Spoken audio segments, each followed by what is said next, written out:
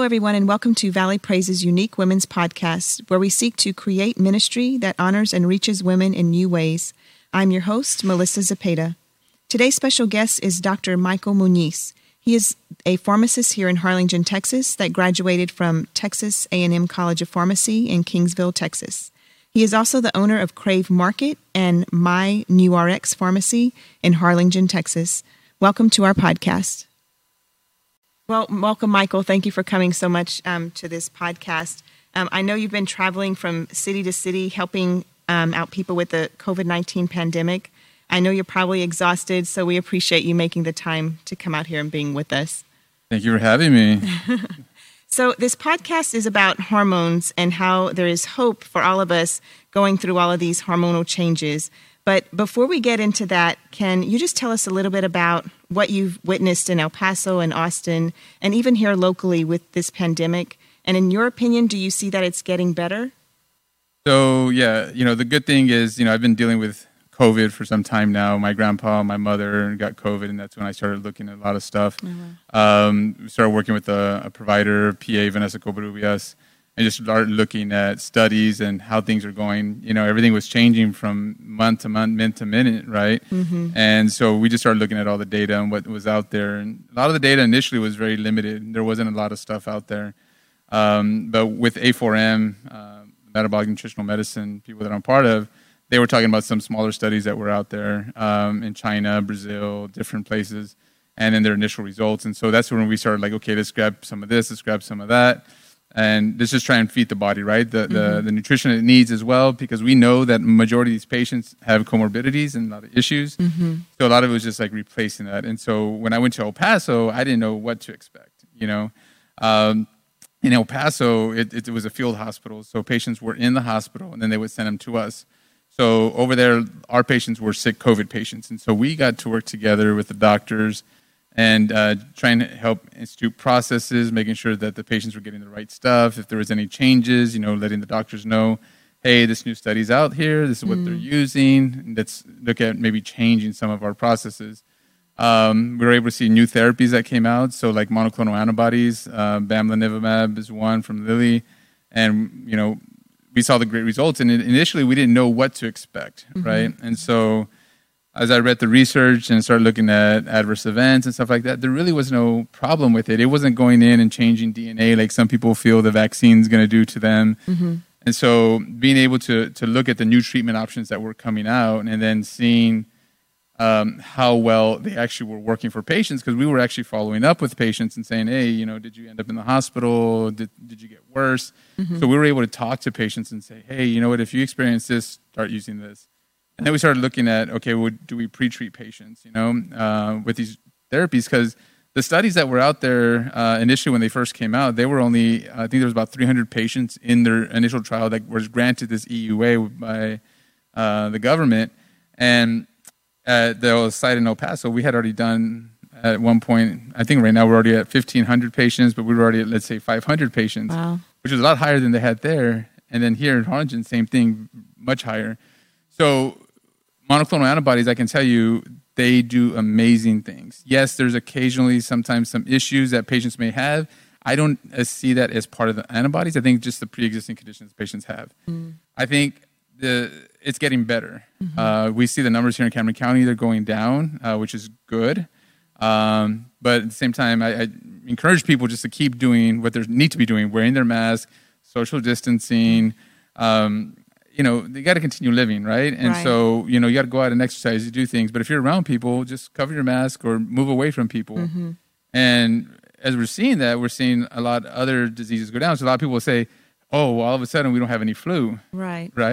Well, a lot of it's because we're wearing masks now, right? And if we would think about it, well, during flu season, if we were to wear a mask and practice social distancing, we probably wouldn't have the number of flu cases that we do every year. But then you also have the students, right? The students are not in school. A lot of them are learning remotely.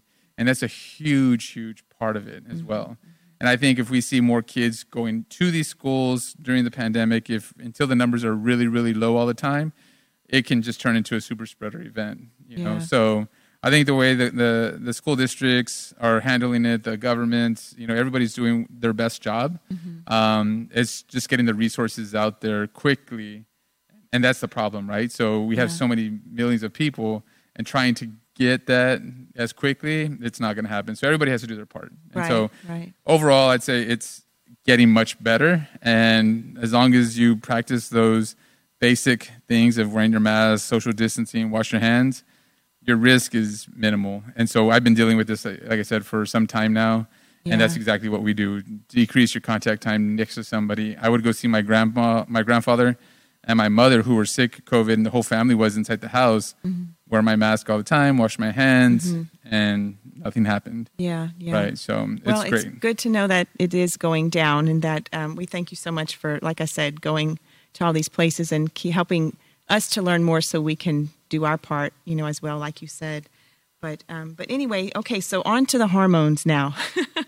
So, Michael, I know when I was going through all these symptoms, the hormonal changes, and all the knowledge that you gave me just, put me at ease. And you were so easy to talk to, and you were so knowledgeable about the hormones and why I was feeling, the different ways that I was feeling.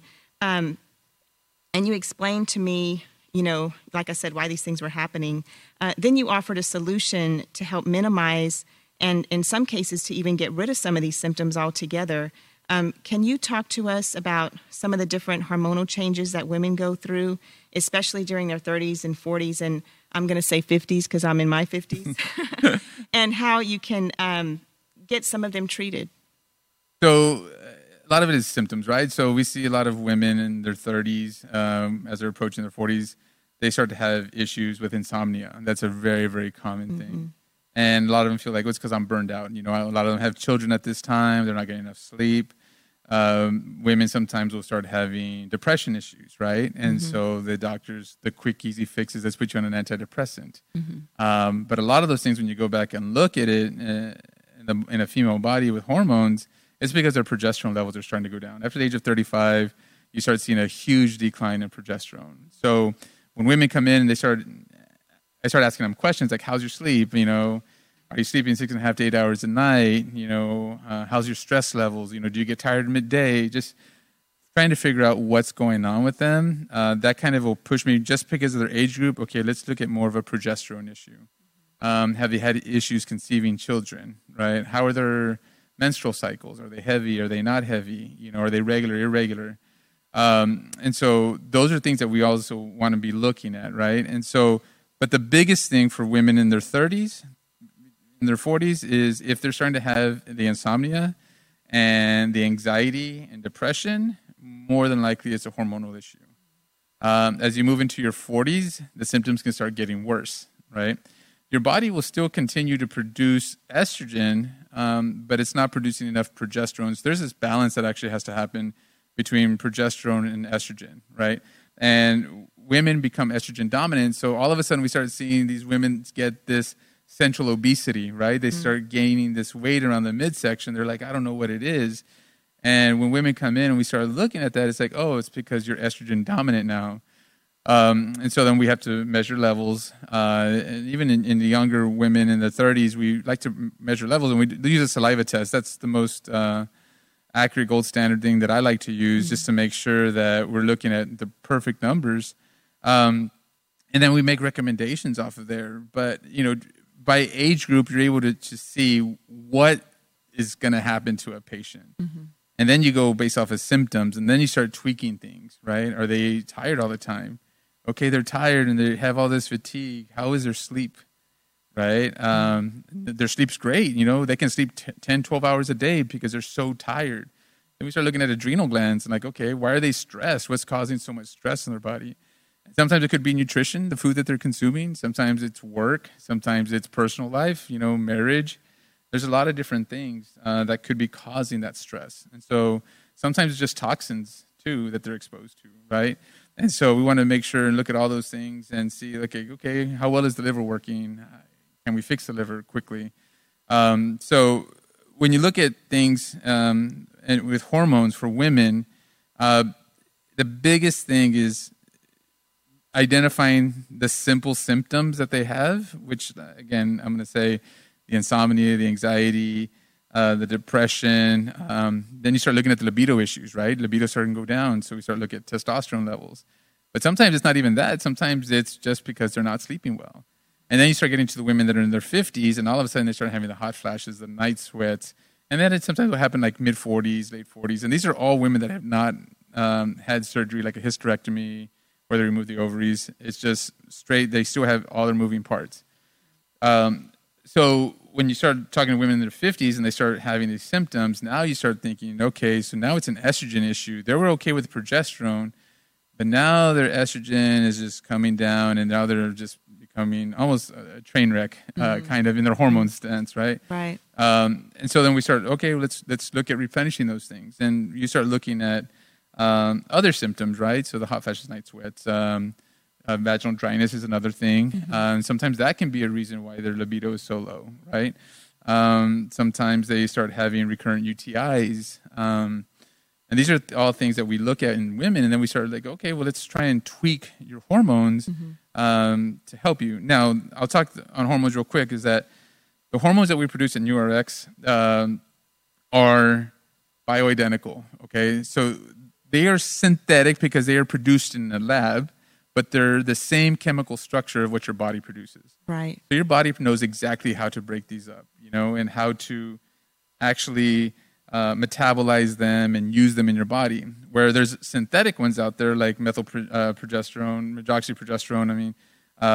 There's some ethyl estradiols, a bunch of other synthetic hormones that it's pretty much like, say you have a circle. What we make is we give you another circle. But what the pharmaceutical companies do is they'll give you a circle with a little arm on the side. That little arm actually makes it last longer, right? And so we actually want your body to have the exact same stuff of what your body knows how to break it down. So when you look at results and we start, okay, let's slowly start raising these up in a woman, now all of a sudden they start feeling amazing. And women that actually still have their uterus and ovaries, sometimes they'll start menstruating again. And they're like, no, I don't want this. So we just tweak the numbers down a little bit lower and we can actually stop it. But it's all we're doing is giving your body what it needs. So people say, hey, I'm dehydrated, I need fluids. Okay, we give you fluids. Or, patients that are going to have scurvy and we want to give them some vitamins, right? So we can do that to prevent it. That's all we're doing is we're giving you what your body needs. Right. You need vitamin D in your body. Okay, we're going to give you the active vitamin D if we need to, right? And so we'll use vitamin D3 over vitamin D2. But there's more to just hormones, right? There's the sex hormones and there's thyroid hormones. There's the gut. And a lot of times if women aren't eating right, that's one of the first things that we go to. Like, let's fix your gut first and see if that helps out. Right. Because sometimes your depression, your serotonin and stuff, 70% of your serotonin is produced in your gut. So if you eat crappy, you're going to feel it in your moods, right? And so that's one of the first things I always go with. And so a lot of your clients that you've sent over to us, we know a lot of them are already eating right. They're I eating. hope they are. So mostly. We start talking to like Karen Salinas and some of the meals she's producing with some people and stuff. We look at those things and we're like, okay, well, they're eating pretty well, right? Okay, what's the next thing? Are they deficient in something? What are some of the other symptoms they may be having? And then, okay, you know what? Yes, I do recommend that you have some sex hormones. And then we work with many different practitioners to get the prescriptions in there and explain to the doctors that don't know about it how to actually treat it and what to look for with patients. Yes, and that's what I love about your pharmacy is how you work with the community and you do try to go as natural as you can to help because in the long run that's what's going to benefit your patients and your clients as well. So I know that you're an active runner and a cyclist, and you like to exercise regularly as well. Can you talk to us about the importance of staying active and how this affects our hormones and our immune system? I know you touched on it a little bit, but just the importance of it. Yeah, it's very important, especially, just any kind of physical activity. It actually will help boost your immune system, which right now in a pandemic is something that we really need to be doing. I can tell you the last 4 months working 13-hour days, 7 days a week, it gets very tiring. So a lot of times my running 3, 4, 5 miles that I was used to, 3 miles daily was on average. Now it's mainly just coming down to lunges, squats, push-ups, just still doing something to stay active. Right. But we're very limited. But it's important. I think everybody needs to understand that when you're not active, you're not able to burn as many calories. Your body's not able to go through different process to actually produce hormones, right? Because our body has a bunch of feedback mechanisms, and when you actually start exercising, giving that aerobic exercise in there as well, and some strength training as well, your body starts activating different things, right? Your genes start turning on for things that it needs. But if you're just at home doing nothing, you're going to have a lot more issues, right? You have a lot more chance of getting an infection and becoming diabetic, having high blood pressure. So it's important that people really, really look at what can I do? And it doesn't have to be anything crazy. So when I was 300 and something pounds, and first thing I did was change my diet. Okay. Yeah. And then after I lost enough weight, then I started walking. I couldn't jog much. If I jogged, I could jog maybe 50 yards and then I was done. Right. Yeah. So it was just like a slow process. Okay. Let me walk and then jog, walk and then jog, walk and jog, walk. And then finally I was able to run 3 miles, and then 3 turned to 6, and then 6 turned to 10. But you got to start somewhere, right? You got to start just moving. And I think in the very beginning with the pandemic, with everything getting shut down, it was hard. But I see more and more people out there walking at the city lake and just getting, the breeze from, the air, the vitamins, the sunshine. Yeah. It's all great stuff. We're starting to see some of the gyms open up. So I think people out there just need to know that you need to really engage in some kind of physical exercise. Right. To boost your immune system and actually help your body recover much better. Right. Well, I'm a firm believer in exercise and also changing your diet as much as we can. So that's great advice. So, we thank you so much for all your advice and information today. It's good to know that there is hope when we are going through all of these hormonal changes for sure, and in the pandemic and everything else we're going through. So we thank you so much for coming in today. So those of y'all just listening, he literally just drove in all the way from Austin and came here to do this podcast with us. So we truly appreciate you taking the time to do that so that we can help keep others safe as much as we can. So thank you again for that. You've been listening to Valley Praise's Unique Women's Podcast, where we've been talking with Dr. Michael Muniz. So until then, take care. And next time, remember to go out and transform your life in Christ so you can go out and transform others.